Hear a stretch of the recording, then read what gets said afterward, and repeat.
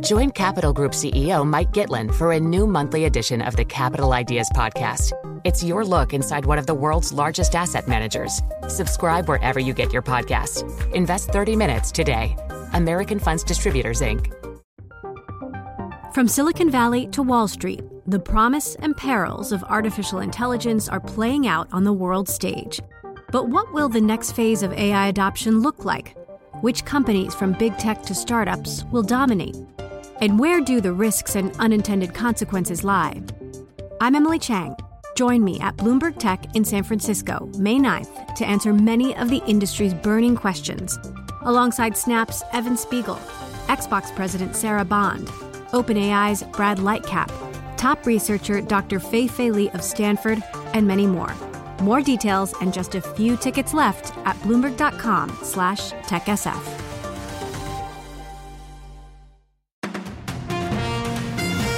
Good morning, it's Tuesday the 22nd of August in London. This is the Bloomberg Daybreak Europe podcast. I'm Stephen Carroll. Coming up today, in a rare move, the UK's competition regulator says it's reconsidering Microsoft's $69 billion acquisition of Activision. The UK-based chip designer ARM files for the biggest stock market listing of the year in the United States. And reports emerge that Elon Musk told Pentagon officials he spoke to Vladimir Putin. Let's start with a roundup of our top stories. Microsoft has submitted a new deal to the UK's competition regulator over its acquisition of Activision. In a statement, the company said the restructured deal is substantially different to the one that was rejected last year. The software giant is eyeing Activision's large catalogue of hit titles as it seeks to expand into mobile gaming. The $69 billion offer announced last year would make this the largest tech acquisition ever. The UK's biggest tech company, ARM, has filed to list its shares on the Nasdaq in what's set to become the biggest US stock market launch of the year. Its owner, SoftBank, is expected to seek a valuation of $60 to $70 billion for the chip designer. Phil Hazlitt, the co-founder of Equity Zen, a marketplace for pre-IPO equity, says investors will be watching closely.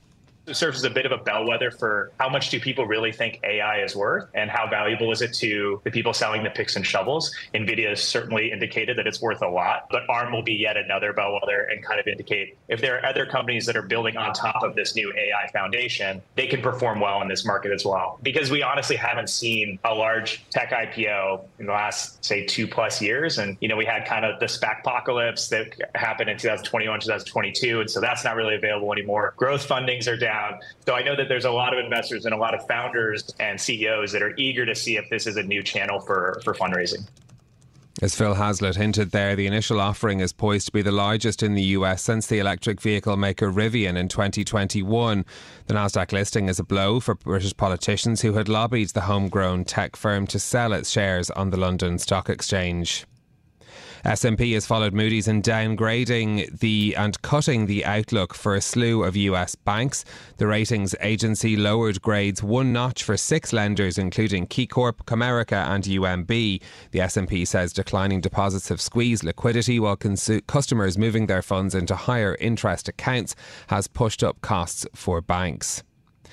10-year Treasury yields touched the highest level since 2007 yesterday as markets reprice for rates remaining higher for longer.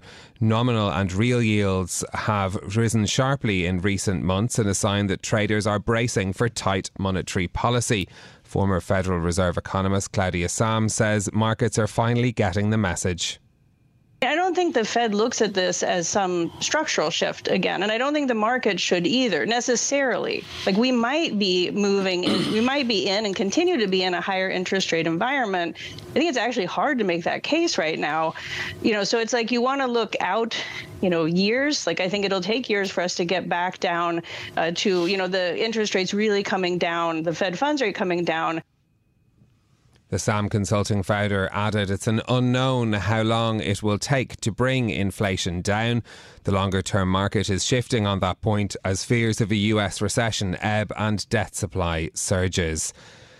Charles Schwab will cut jobs and close or downsize offices to save at least $500 million in annual costs as investor pressure mounts. More from Bloomberg's Charlie Pellet. Word came in a regulatory filing. It is the latest step by the brokerage to respond to investor pressure. The company said it will close or downsize some real estate and reduce headcount.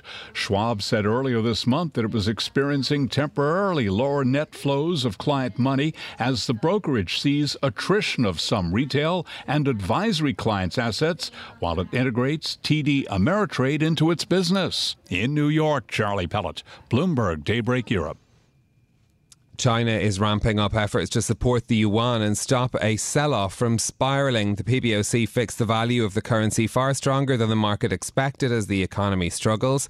HSBC head of APAC equity strategy, Harold van der Linde, says no stimulus bazooka is coming. China is a difficult position in a sense because on the one hand, a large part of the economy, which is infrastructure and property, is about, say, 35-40% of your economy. They don't really want to go and stimulate that. That's been done in the past. That's where the bad debt has ended up. They don't want to do that. They probably have to do more, but they don't want to maybe use all their stimulus in one go at the very beginning of this process. There needs to be debt rescheduling taking place. So my suspicion is they're going to do this very, very carefully. Harold van der Linde added he sees market sentiment as extremely poor. Foreign investors are pessimistic after a prolonged depreciation driven by low yields and an increasingly shaky economy. The CEOs of Britain's biggest companies saw an above-inflation pay rise last year but still earned less than before the pandemic. Bloomberg's Ewan Potts reports. The bosses of the UK's biggest companies saw their pay jump by 16% last year. According to research by the High Pay Centre, median pay for FTSE 100 CEOs increased to just over £3.9 million. That's still £70,000 short, though, of pay packages seen in 2017. The analysis comes amid soaring inflation that's prompted workers in a number of industries to go on strike. The latest figures also come as some say the UK is becoming a less attractive place to do business. The report also found the gap between bosses and workers has widened, with the average top CEO now paid 118 times more than the typical full-time employee. In London, I'm Ewan Potts, Bloomberg Daybreak Europe.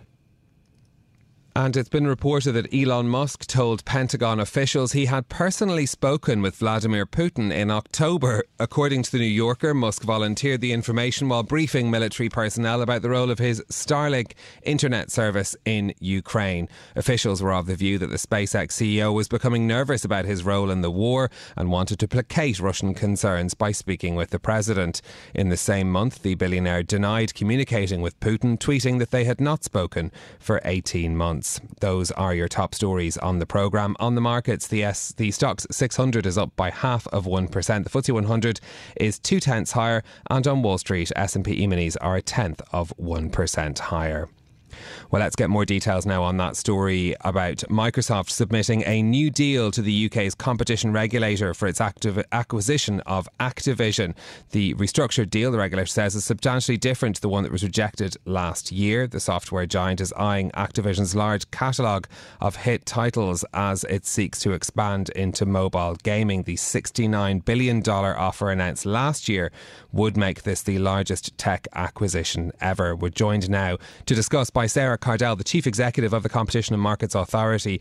Sarah, good morning to you. Thank you very much for being with us on Bloomberg Radio. What's different about this new offer from Microsoft?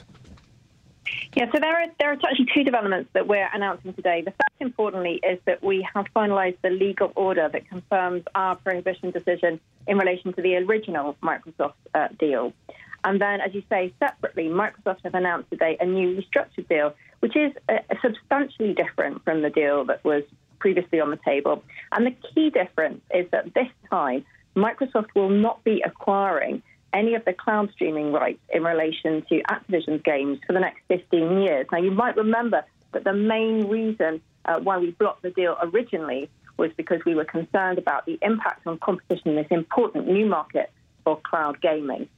Instead of Microsoft acquiring those rights in relation to cloud streaming, those rights will separately be sold by Activision to an independent gaming company, Ubisoft. So that creates quite a different transaction for us to review. And today we're announcing the start of a new investigation where we'll consider the impact of that deal on competition.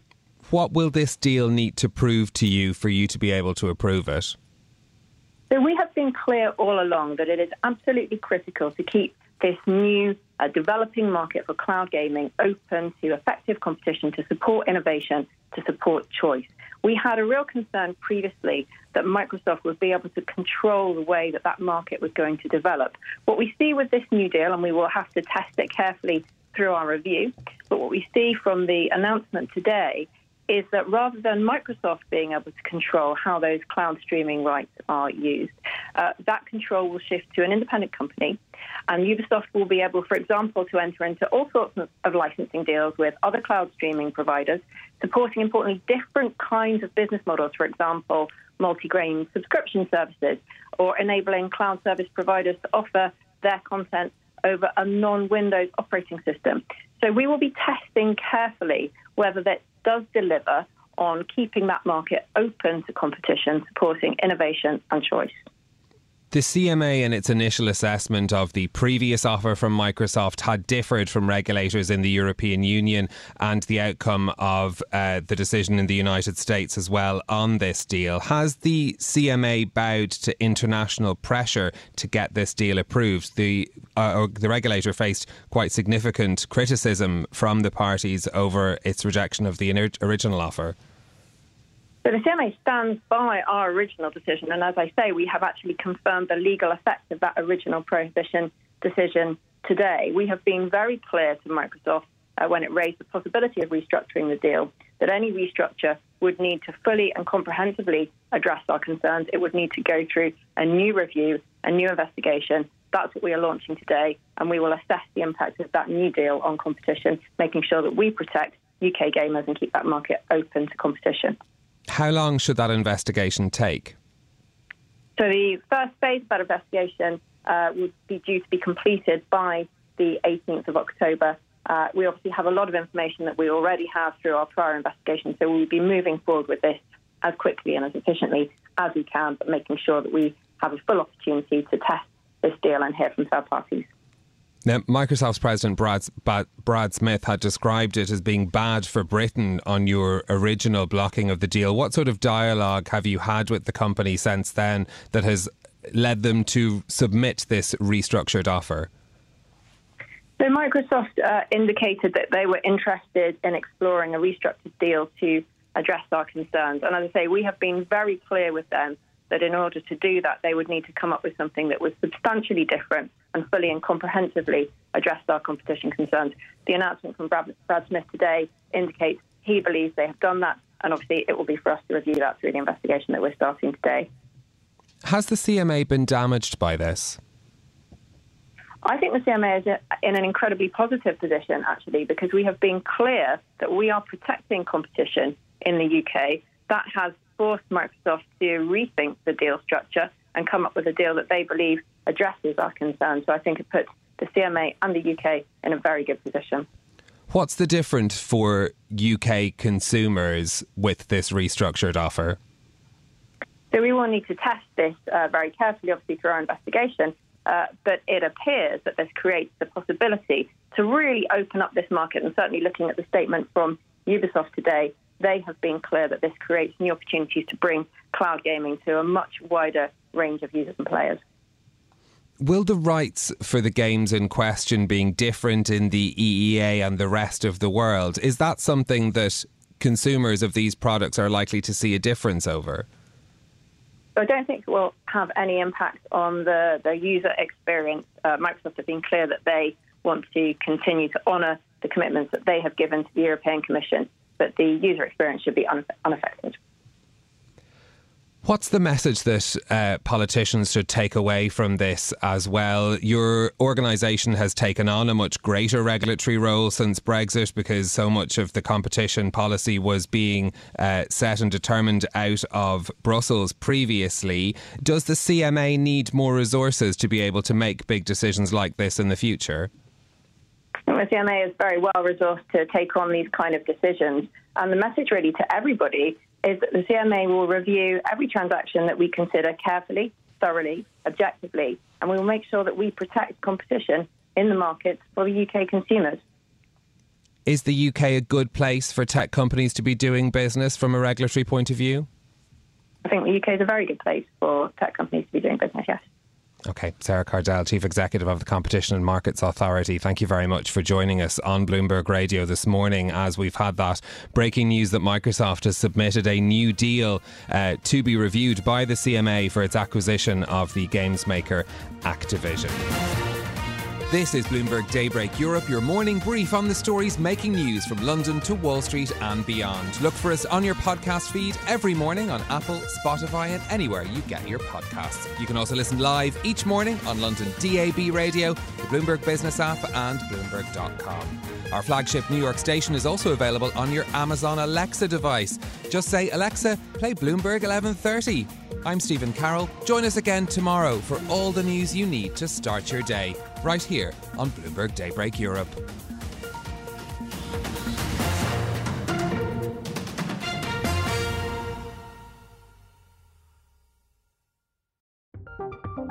From Silicon Valley to Wall Street, the promise and perils of artificial intelligence are playing out on the world stage.